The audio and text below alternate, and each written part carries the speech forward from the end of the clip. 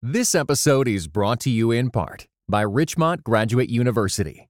The field of mental health counseling is growing rapidly. Richmont Graduate University can equip you to become a licensed professional counselor, integrating your faith into your clinical practice. Programs are offered in Atlanta, Chattanooga, and online. Apply today at richmont.edu.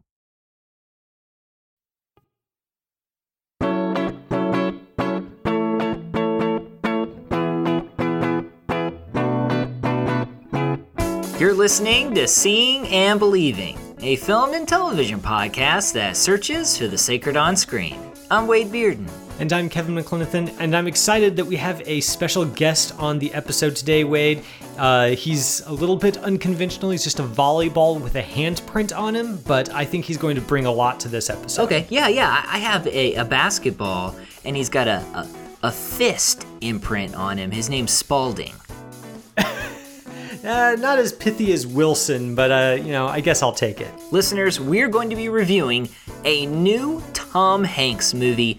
This is the World War II thriller Greyhound. He yells on a boat, but he does not yell at a volleyball in that one, sadly. We're also going to be taking a look at an indie darling, a sci-fi thriller about aliens in a small New Mexico town, The Vast of Night. All that's coming up on this episode 255 of Seeing and Believing. Distress rocket, sir. We have hits directly on the convoy. The Wolfpack's hunting us. U-boat, starboard bound! In 48 hours, we've lost 7 ships and 50 souls. What you did yesterday got us to today. It's not enough. Not nearly enough. Yes, listeners, this is episode 255 of Seeing and Believing. That was a clip of Tom Hanks' new film, Greyhound. We're going to be jumping into our review here in just a moment. Kevin, we haven't gotten any theatrical releases lately, but we're getting more and more films that are hitting streaming services everywhere, and I'm excited to talk about 2 of those films today. Yeah, there is some disappointment among some big-name filmmakers. A certain Christopher Nolan is sad that we are not quite ready to return to the theatrical experience just yet.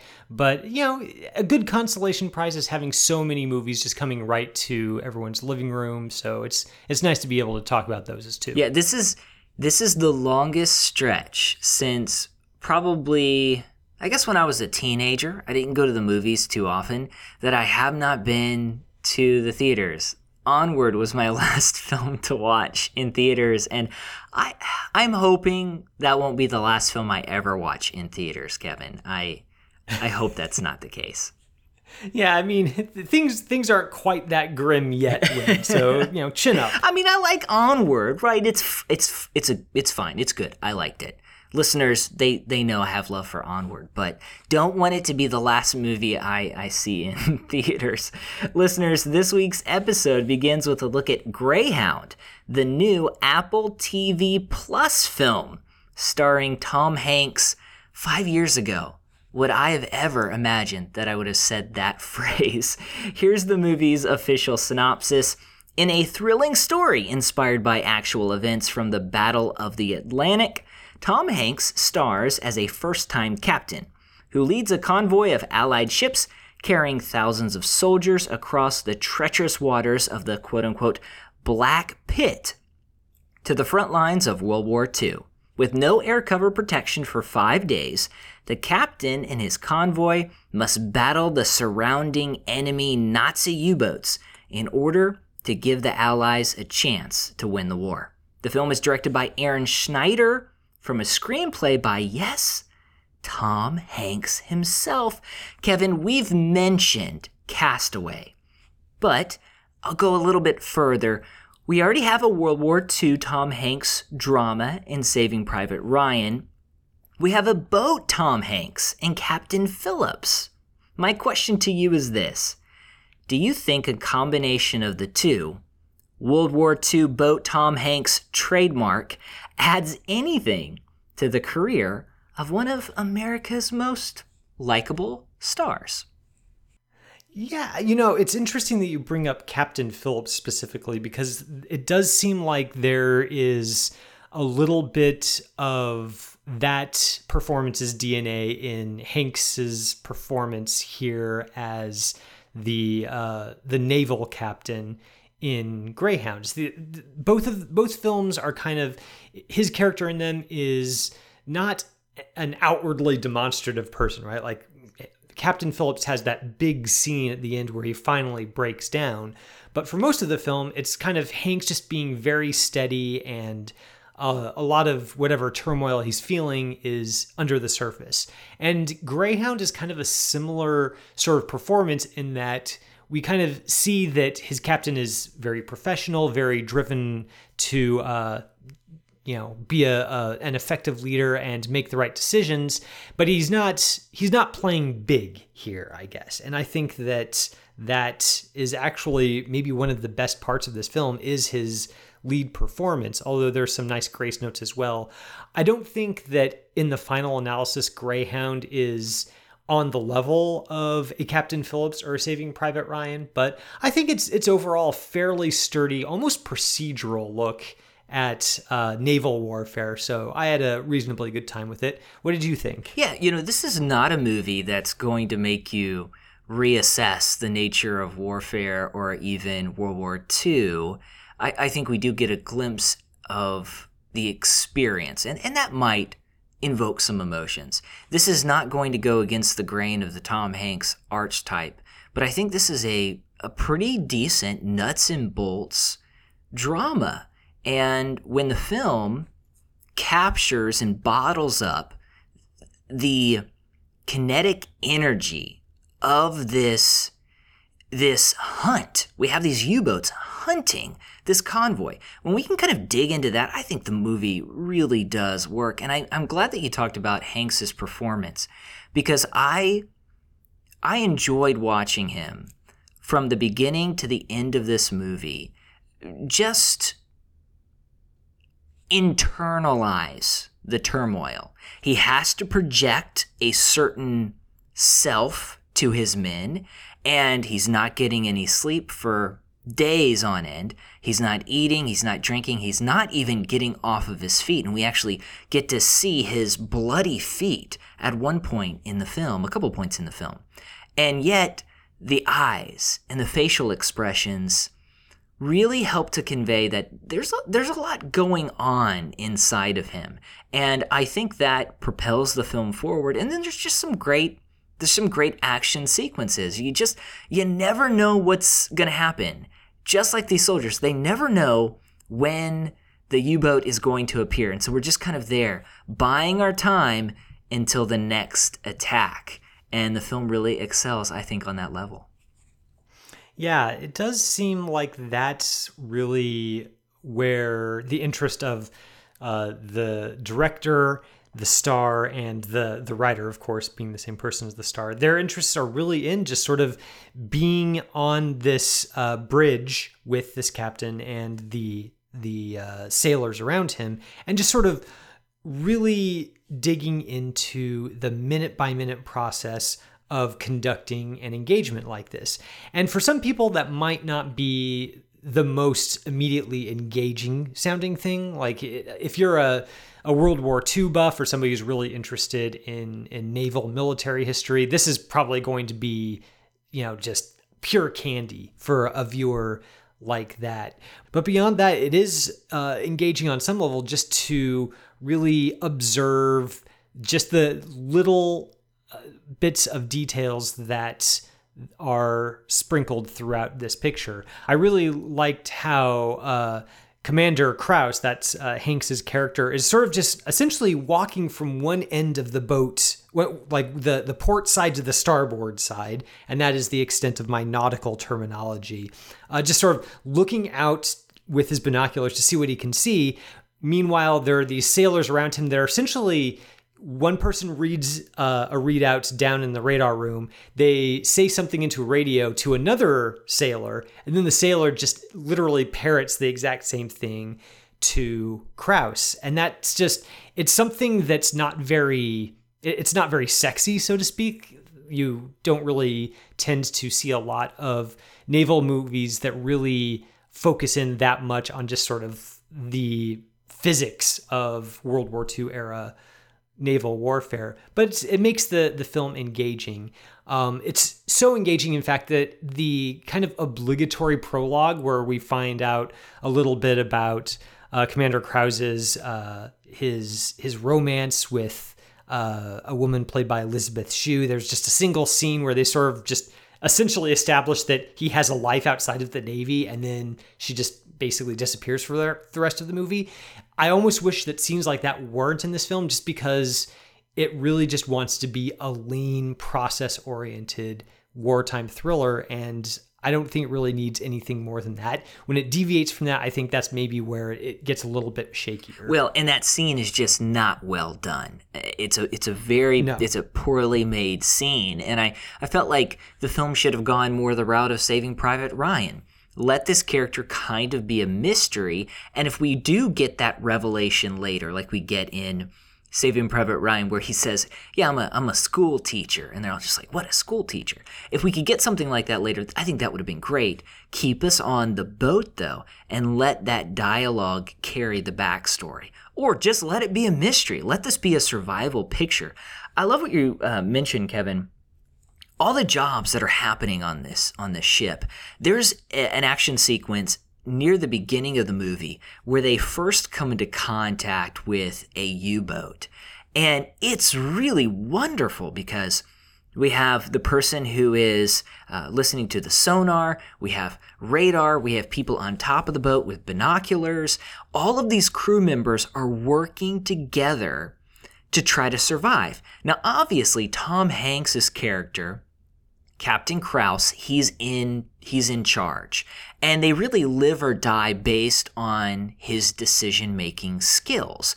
But this boat feels like a finely tuned watch, and I love just observing all of that. And at one point, there's even a character who gets a little nervous, and he sneezes, and he doesn't hear something that's coming to him over the radio. And so he has to check again. And another soldier looks at him and is like, don't let that happen again. And we get the sense that every single second on this boat counts, and every single job is important if they want to survive. And I think that's just splendid. And plus, just kind of watching the boats and watching the radar, and they're listening to sonar, and they're trying to mark where this U-boat is, and they're trying to track it, and we don't see the U-boat at all. I think that's wonderful. In fact, I would say the moments where the film chooses to go underwater and show these U-boats and even show them launch torpedoes is actually probably a weakness of the movie, because now we get this extra perspective that the crew doesn't get, and we lose some of that tension because we figure things out before the crew does. But when the film just kind of sticks in the boat, which it does for the most part, we don't go into any other boats, we don't go into any U-boats, I think it excels because it knows what it wants to be, and it chooses to be it. And I think that simplicity is one of the benefits of the movie. It's funny that we would be reviewing this film just the week after we reviewed Jaws, which famously, doesn't show you the shark all that much until you're halfway or even more than halfway through the movie. And just, we talked on last week's episode about just how effective that is when the shark finally does show up. It makes everything that much more intense and effective. And I do agree with you that the film's at its best where you're kind of almost trapped on this ship with the sailors who are trapped on it. And you just see what they see and are kind of forced to sit with the uncertainty and maybe look at a white cap in the distance and wonder, is that a torpedo coming towards them or is that just a wave? That's an effective tension builder, and the film is at its best when it sticks with that. I probably would quibble that this film doesn't really extend much beyond that perspective of on the boats and maybe slightly below the waves at some point, because probably my favorite shot of the entire film is one where we're taken not just I know what you're going to say. I know what you're going to say. For a slight perspective shot, we're taken above the clouds. So you definitely know what I'm talking about. There's this incredible aerial shot. I think it's the first night after this convoy has made contact with the multiple U-boats who will be harassing them for the rest of the picture. And there's already chaos happening. There are all these distress flares going up from the civilian vessels that Hanks's military vessels are shepherding. Distress flares, there's flames from the ships that have already been torpedoed. And the camera starts off kind of above them, and it pans out to kind of give us a larger view of the overall conflict, which makes sense. That seems kind of conventional, almost in an establishing shot sense.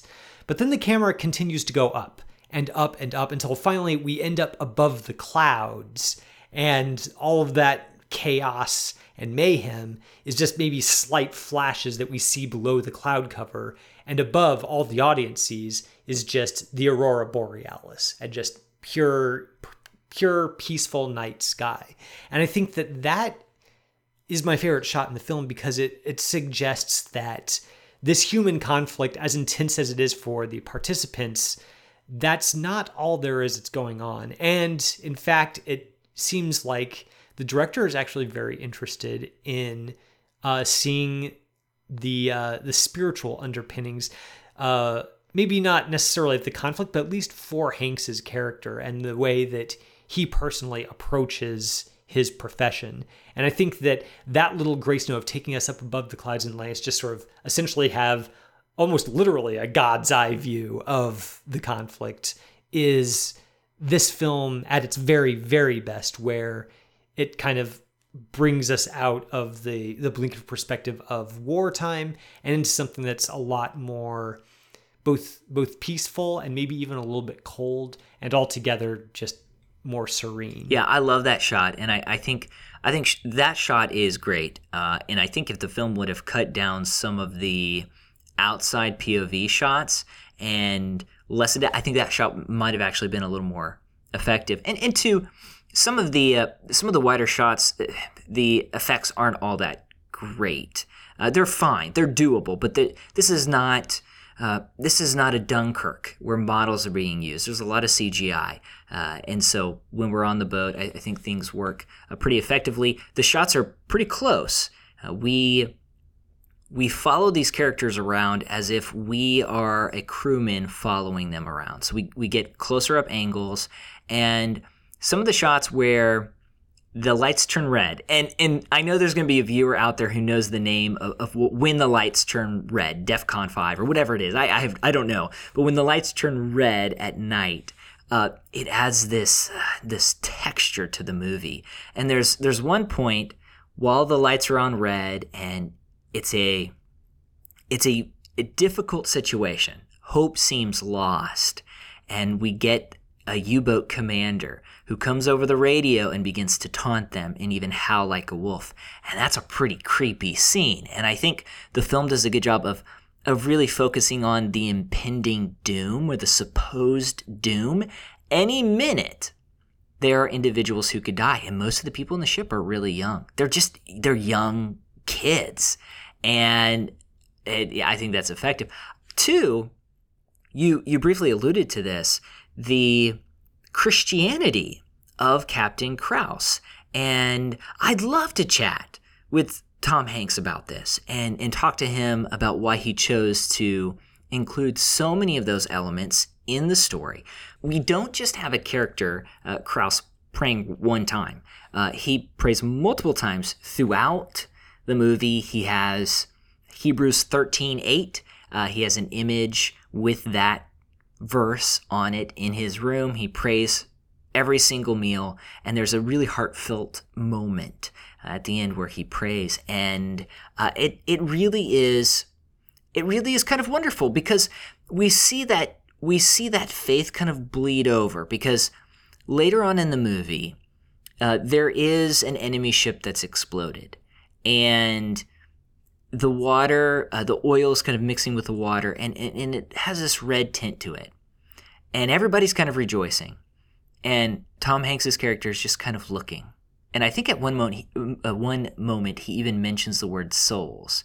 He understands that what he's doing is right. That the Nazi regime is evil. At the same time, he understands that people are dying, even if it's the enemy. And so we see the way his faith affects him throughout the film. One of the sailors even says, congratulating him, like 50 less krauts. And his response is literally just 50 souls.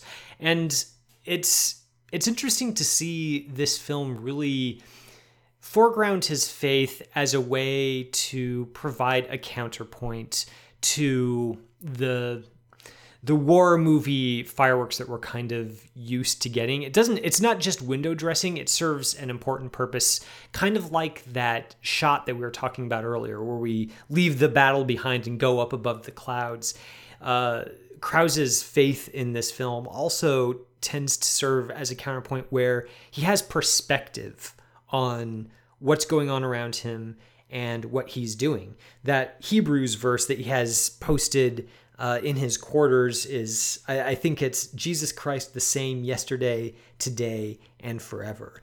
And you can kind of get the sense that Krause is trying to, that's almost part of his way of just conducting himself in general, is just trying to be steady, knowing that whatever goes on around him, whatever his fate might be, there is a single fixed point that he can sort of count on. And it's contained and explained in that verse from Hebrews.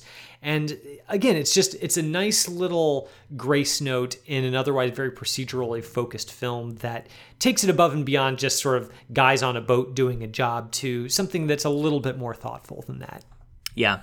Listeners, that is our review of Greyhound. It has just been released on Apple TV Plus, so you can check it out there. If you do have a chance to watch the film, make sure to let us know what you think. You can tweet us at @SeeBelievePod, at SeeBelievePod. You can also email us, seeingandbelieving, CAPC, @gmail.com. Don't go anywhere. We'll be back in just a moment. We're going to be talking about The Vast of Night.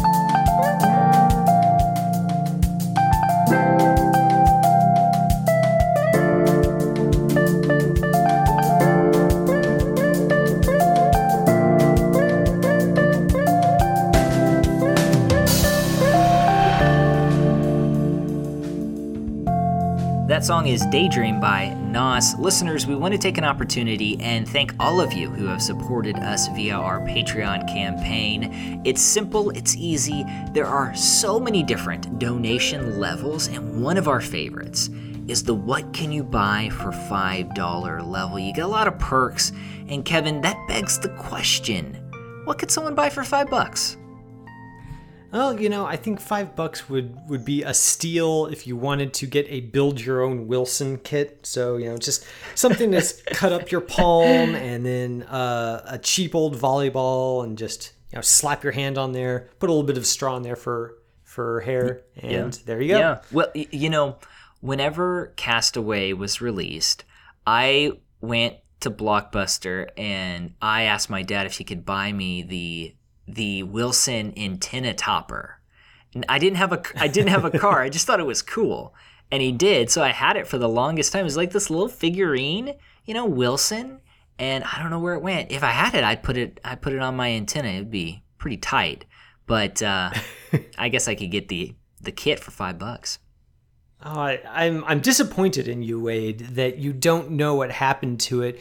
Whereas Tom Hanks was so broken up, he just sobbing and screaming as Wilson floated on to better adventures. And here you are, just callously, you don't even know where Wilson is, do you? Shameful. Shame on you. Just like Tom Hanks, I lost Wilson. It's just how it goes. I miss video rental places and the little merchandise stuff they had. They'd have competitions. I wish I still had it. We had this sweet Harrison Ford The Fugitive sweatshirt that we won from a movie rental place. I wish I still had that too. I lose everything. You lose everything, Wade.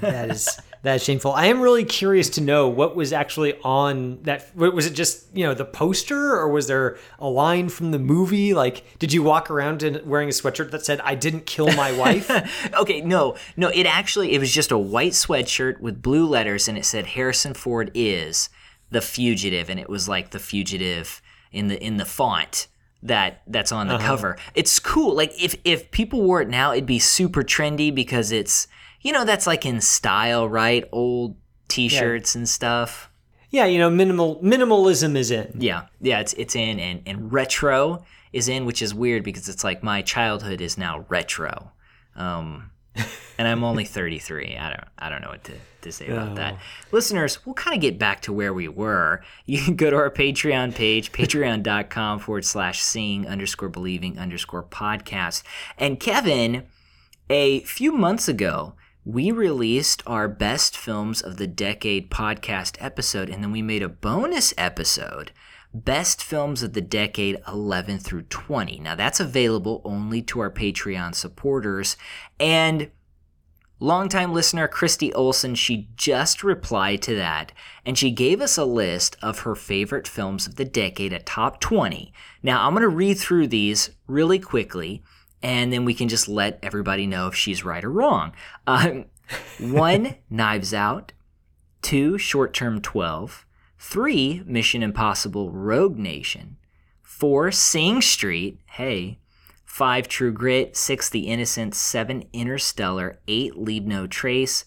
9, Jane Eyre, which I actually haven't seen. 10, Winter's Bone. 11, Arrival. 12, Jojo Rabbit. Mad Max Fury Road. 14, The Kid with a Bike. 10, Cloverfield Lane. The Florida Project. 17, The Last Jedi. Warrior. I like that film a lot. 8th Grade, and then number 20, The Bling Ring. I think it's a pretty good list. A lot of great films on that list. Yeah, and much respect to Christy for not rushing it. Like a lesser cinephile would think, this episode came out in March, and I gotta hurry up and make my list now to kind of keep up. But Christy was like, no, I'm going to take my time. I'm going to consider very carefully what deserves to be on my top 20, and I'm going to post it when I'm good and ready. And she has some really good picks on there. Love the presence of The Florida Project and Leave No Trace, especially on that top 20. Both just excellent films. Oh yeah, there's a number of just fantastic ones, and I really like Warrior. It's not in my top films of the decade, but I like that movie a lot. And then 8th Grade, her number 19. I think that was like 12 or 13 for me. I think that is just a wonderful film. Yeah, you've got people who are making best of the decades lists in November and December, and the decade's not even over. And so I really appreciate Chrissy Olson just taking the time and putting together her list. Yeah, thanks so much for letting us know your top 20, Christy. We really enjoyed looking that over. We also really enjoyed the listener email we got from Dave Court up in Winnipeg in Canada. So that's always nice to hear from our Canadian listeners. He had this to say about our review of Hirokazu Koreeda's The Truth, which we reviewed last week. He writes, "Thank you so much for covering Koreeda's latest film, The Truth. I found myself saying a big yes and amen every time you added a new observation." Thanks so much for that, Dave. He goes on to say, "I love that you noted the bookends of the film, relating to the question, what will you say when you get to heaven? Although I do agree that Shoplifters is the better constructed film, The Truth has been quietly staking its claim on me as the more interesting and certainly more gritty film. Ironically, Shoplifters is the more linearly structured film, while The Truth is far more circular in structure as noted by its bookends, which is what makes the film so rich in terms of theme. He goes on to say, "My favorite moment was the dance sequence. It's such an unexpected scene that breaks through the tension of the story and places the film's questions about time, memory, and retrospection in the spontaneity and beauty of a moment. It's the one moment in the film where time truly seems to just stop, and we get to see these characters freed of the burden of the passage of time. It's the kind of touch only someone like Koreeda could bring. Thanks again, keep up the great work, and thanks for your dedication to in-depth conversation." Thanks so much for those thoughts, Dave. I'm really glad to hear that you are also a Koreeda fan, and I enjoyed reading your thoughts on that film quite a bit. Yeah, I appreciate that email, Dave, and I love that you pointed out the dance sequence. I had that down in my notes, but we didn't get a chance to mention it. And it works exactly like he says it does. It's this moment that the way it's filmed, the way it's shot, the way the characters react, you can just imagine that in 10 years, those characters will think back and say, hey, remember that time when? And it goes to those themes of memory and relationships. And it's also this moment in the film where some of the relationships are a little, they're still untethered, and yet they all kind of come together. And it just goes to show you, sometimes you're not getting along with certain people, but you can have this moment where you're all kind of getting along. And I love that just kind of beautiful nuance there. Yeah, it's a great scene for sure. Thanks to all our listeners who write or tweet us every week to let us know their thoughts on what we discuss on the episodes. If you want to let us know your thoughts, you can, of course, email us at seeingandbelievingcapc@gmail.com, the way listener Dave did. And you can always tweet us at cbelievepod on Twitter. Number, please. Hello? Is this Wayne? Large object holding over my land like a tornado.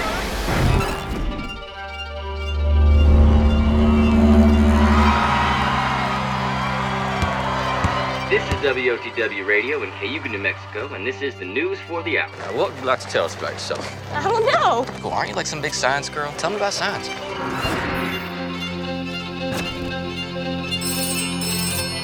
Everett, it's Faye. The sound came through the board and interrupted your radio show. What does it sound like?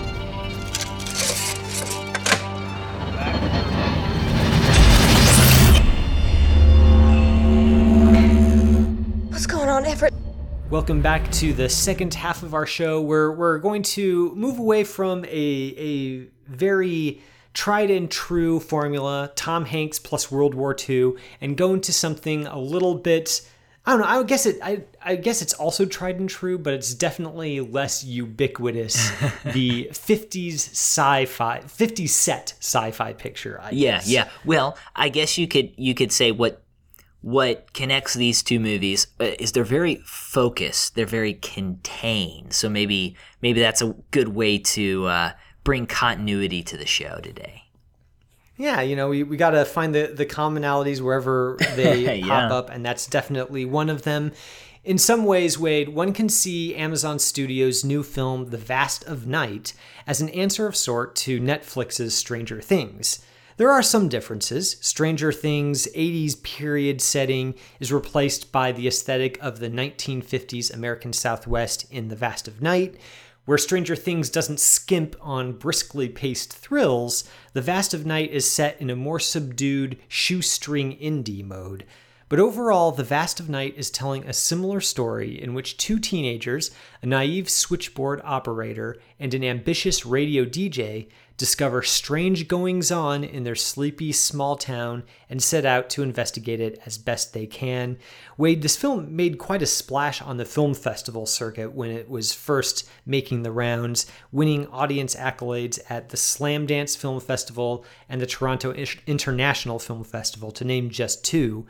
Now that we've had a chance to see it streaming, my question for you is, would you say that it lives up to all the praise it got? Yeah, I don't know if this film necessarily comes together in the end for me like I want it to, but I did like it, and I wish that there were more movies like this. Just almost cerebral, self-contained science fiction stories, and that's what you get here, and I think there is a thematic core that kind of runs through this movie, and we'll talk about it as we go throughout this review. So it is an interesting story. It's definitely a mysterious story. You want to find answers, but there seems to be a foundation there. It seems as if Patterson has something he wants to emphasize, and I think that's being on the inside of society and being on the outside of society. And there's some truly memorable moments, in particular, some long take camera shots that just kind of, they did blow me away. So a lot to like about The Vast of Night.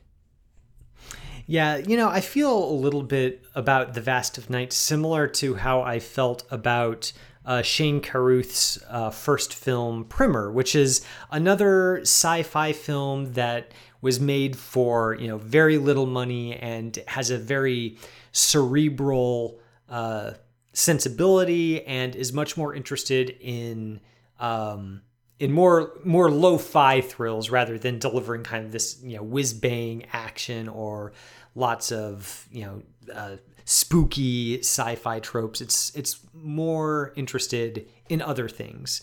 And while I appreciated that about Primer, I didn't end up liking it all that much in the end. Like there are elements of it that I appreciate, but as a overall experience, I kind of was left a little bit cold by it. And I think that kind of happened to me with The Vast of Night, where there are certainly parts of this film that just absolutely blow me away. I think of that just showstopper of a shot that goes from the open door of the building where one character is manning this old-timey switchboard, and then basically the camera goes all the way across town in this unbroken steady cam shot into a high school auditorium, kind of swoops through this basketball game that's going on and the audience is cheering, then kind of goes up the risers through a window and then down the road to the radio station behind the auditorium, and just all in one unbroken shot, just flawlessly choreographed.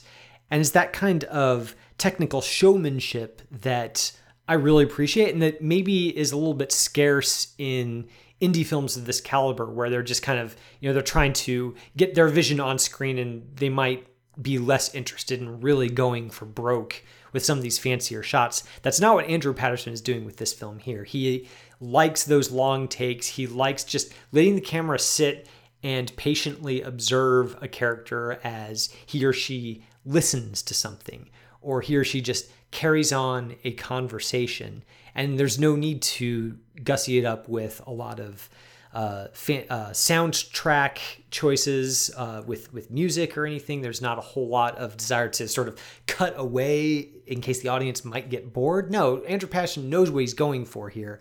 I think overall, though, my problem with the film is that it never really feels like it amounts to all that much in the end. And maybe we can try to pick apart why that is, because it did feel strange to me that a film that I appreciate so many individual moments from ended up kind of leaving me cold by the time the credits rolled. Yeah, and that was the same for me. It was just kind of like, oh, okay, yeah. And there's so much promise in the first 3/4 of the picture, even up to that ending. It's just very taut. And what I like too about Patterson's style is he forces audiences to lean in.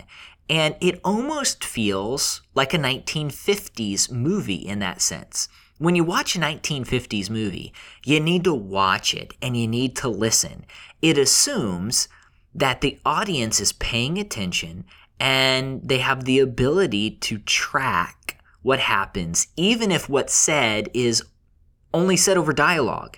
And that's this type of movie. And so for the first, 10, 15 minutes, we're just kind of following these characters around, listening to them talk. And we've got to put the pieces together.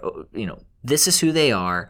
This is the nature of their relationship. This is what they do. That's all on us. And Patterson shoots these characters, especially from the beginning. And it begins primarily with Jake Horowitz and his character, Everett. Patterson, he shoots him wide, And it's as if this character is an extra. It's as if we're kind of following him around so he can take us to a place, and then the camera will move to the main character. But after a while, we realize, okay, we're supposed to be listening to this guy. We're supposed to be following him around. He's important to the plot. And I think that goes back to the thematic core here. And this is a film about insiders and about outsiders. At one point, a character calls into Everett's radio station, and he begins to talk about his experiences in the military. And it's only later that he tells Everett that he's African American. And he says, I didn't tell you earlier because I didn't know if you'd listen to me. And then there's another character who is a single mom, and people, we learn, don't listen to her. And we get this sense that while everybody's doing one thing, while all of society is here, there are people on the outside looking for connection. They're reading between the lines. They're seeing what other people don't see because they're not a part of that mass. And I like that idea. I just wish, like you mentioned, Kevin, it would have connected at the end to something kind of bigger than the sum of its parts. Yeah, I think that the ingredients for it to reach that next level are at least present in what we did get. I appreciate how that this first major sequence of the film is more or less just an incredibly long tracking shot where Everett and Faye they're walking and talking. And Everett's kind of this fast-talking radio DJ type who's constantly moving on to the next thing. And he's talking to Faye about what she needs to do in order to kind of make it big as a radio personality. Like, how do you interview somebody? How do you ask questions? How do you listen carefully to what the other person is saying?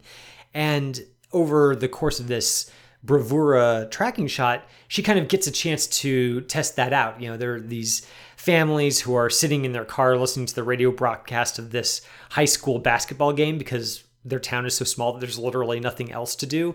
And they kind of move from car to car and they just talk to them and they chat about the big story of the town, which is that time that a squirrel chewed through some wires in the high school building. And it's all very charming, and it establishes a certain character to the town, but it also establishes arguably one of the central themes of the film, which is that those who take the time to kind of stop and pay attention are the ones who are rewarded in the end. And that's kind of what we see in this film, that's kind of what we see in this first sequence is one character essentially teaching another character to not just be around other people, but to be with them and to actively attend to them. And that's something that Patterson does so well at portraying and sketching out for us, so that when the sci-fi elements ramp up a little bit more, there's a pretext for us to care about it beyond just the two characters we've been following around the entire time. Like, if there are paranormal forces at work in this small town, we would like the family with the cute little kid listening to the high school basketball game. We want them to be okay just as much as we want our two protagonists to be okay. You know, and that's a good point. And the idea of just listening and paying attention, I mentioned the caller who calls in to the radio station, and then the single mom who's elderly, and the characters listen to them as they tell their stories. And it's just kind of fascinating how patient the movie is in those sequences, because we just sit there and listen to them for a long time. And the caller, we don't actually see his face the entire movie. We just stop and listen to his story. And a lot of these are long single takes. When the characters meet the single mom, we just sit there and we watch her as she tells her story. And what she's saying could be 100% true. Maybe some of the assertions she makes aren't necessarily accurate, but we listen and we're made to contend with her ideas. And you get the sense that these characters don't always have that. and they don't have people who are necessarily paying attention to them. And I found that utterly fascinating. And I also like the way that this is framed. So this is framed kind of like almost like an episode of The Twilight Zone. It's a show within a show. So the film opens with this kind of 1950s TV screen, and we kind of zoom into the screen, and it's black and white, and eventually it transitions to a full color, and we get to watch these characters. But every once in a while, it kind of jumps back to this story, and there's this meta quality to it about the nature of stories and the way that people share those stories. What's true? What's not true? How should they be believed? That's kind of the cornerstone of this movie, and I think that idea works. And I love to see more crisp movies like this that just have a fun science fiction angle and just let us kind of play in that world for a little bit. And I think the movie, it does that for the most part.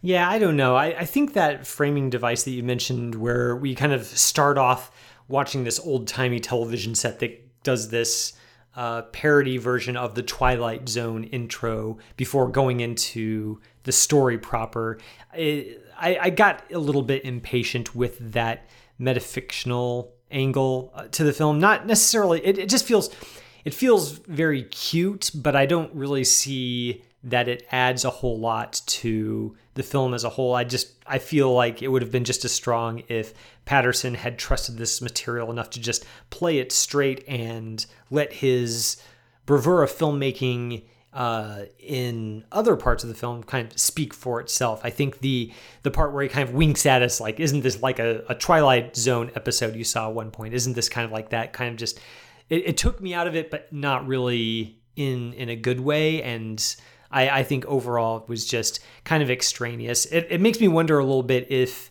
the screenplay written by James Montague and Craig Sanger, maybe kind of Patterson felt the need to jazz it up as much as he could, because I do think that there's a quality to the writing here where it never really reaches that next level where I'm kind of on the edge of my seat wanting to know what happens next.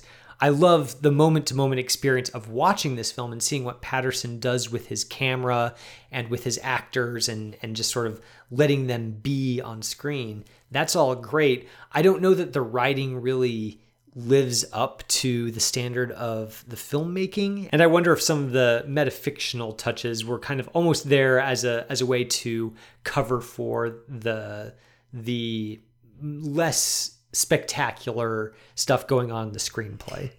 Yeah, I mean, I liked it. I thought those elements worked pretty well. And I think, too, James Montague is Andrew Patterson.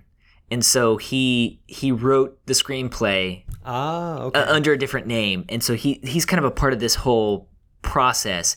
And yeah, I mean, there is something to landing the plane. And you can set up, you can create these mystery boxes, and you've got to walk that line between showing us too much, showing us not enough, wonder, and everybody knows who listens to this podcast, I love Steven Spielberg, but Spielberg has a way, especially in something like Close Encounters of the Third Kind, to close out this big science fiction movie in a way that's mysterious and a little strange, but also just extremely captivating, and you feel transcendent watching the end of that. You don't hear, and I think that is maybe just a weakness of the screenplay and just the overall vision as to where this movie is headed.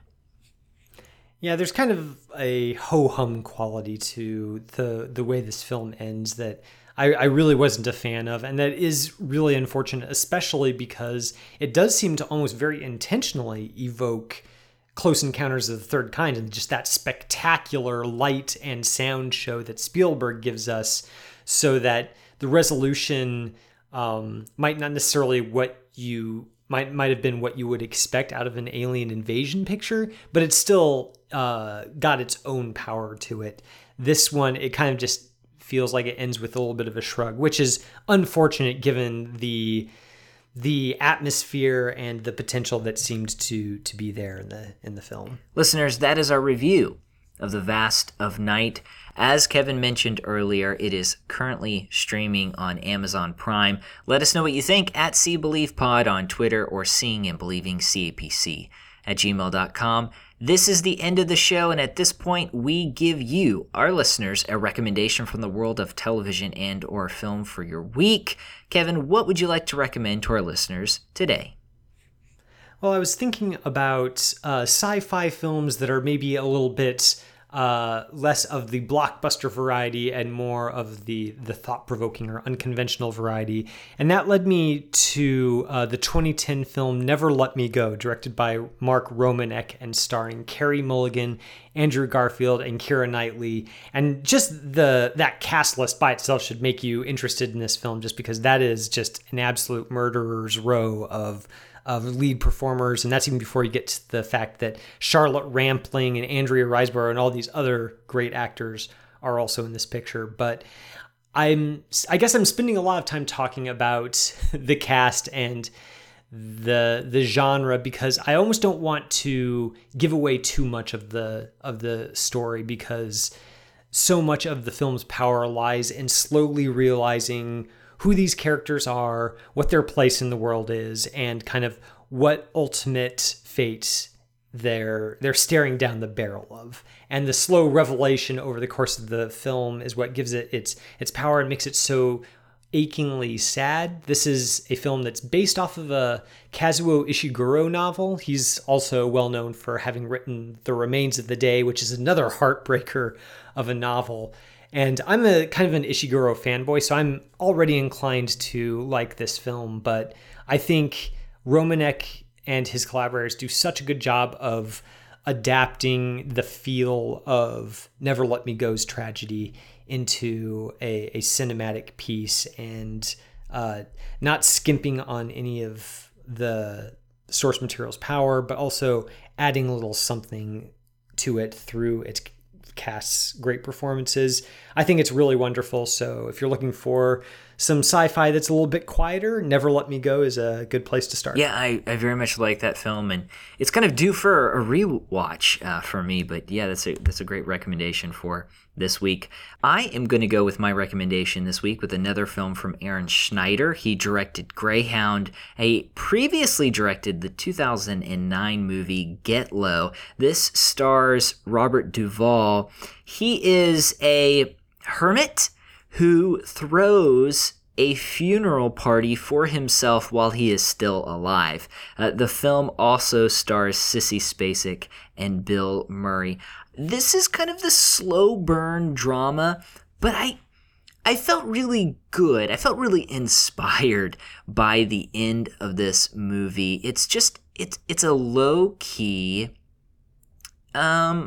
I feel like uplifting experience, and it makes you assess the way that we live our lives and even the way that we end our lives. I don't know if many people talked about this when it came out. I didn't hear a lot of discussion surrounding it, but I liked it a lot. And Robert Duvall, he's a great performer. I'd love to see him in some more projects. But yeah, 2009's Get Low.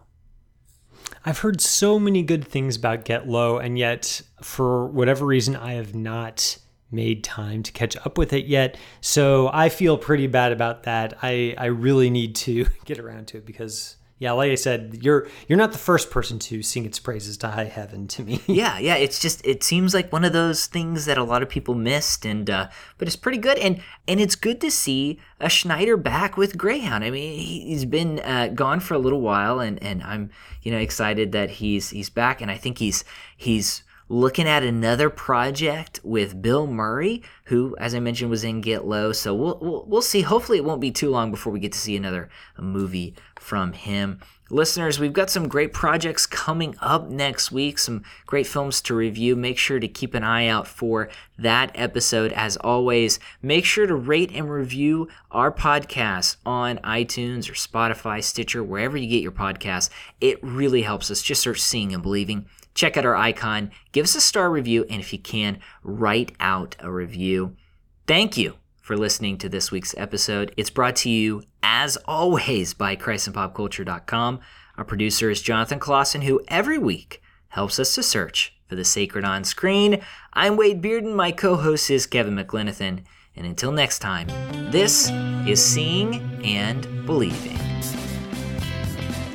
You have been listening to Seeing and Believing, an official production of the Christ and Pop Culture Podcast Network.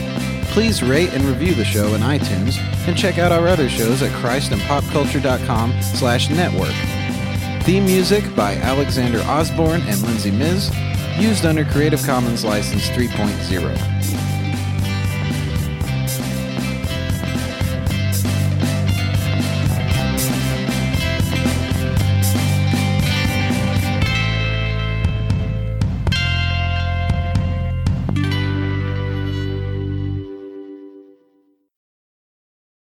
This episode was brought to you in part by the Truce Podcast. The new season examines the connection between some evangelicals and the Republican Party with the help of world-class historians. Subscribe to Truce in your podcast app or listen at trucepodcast.com.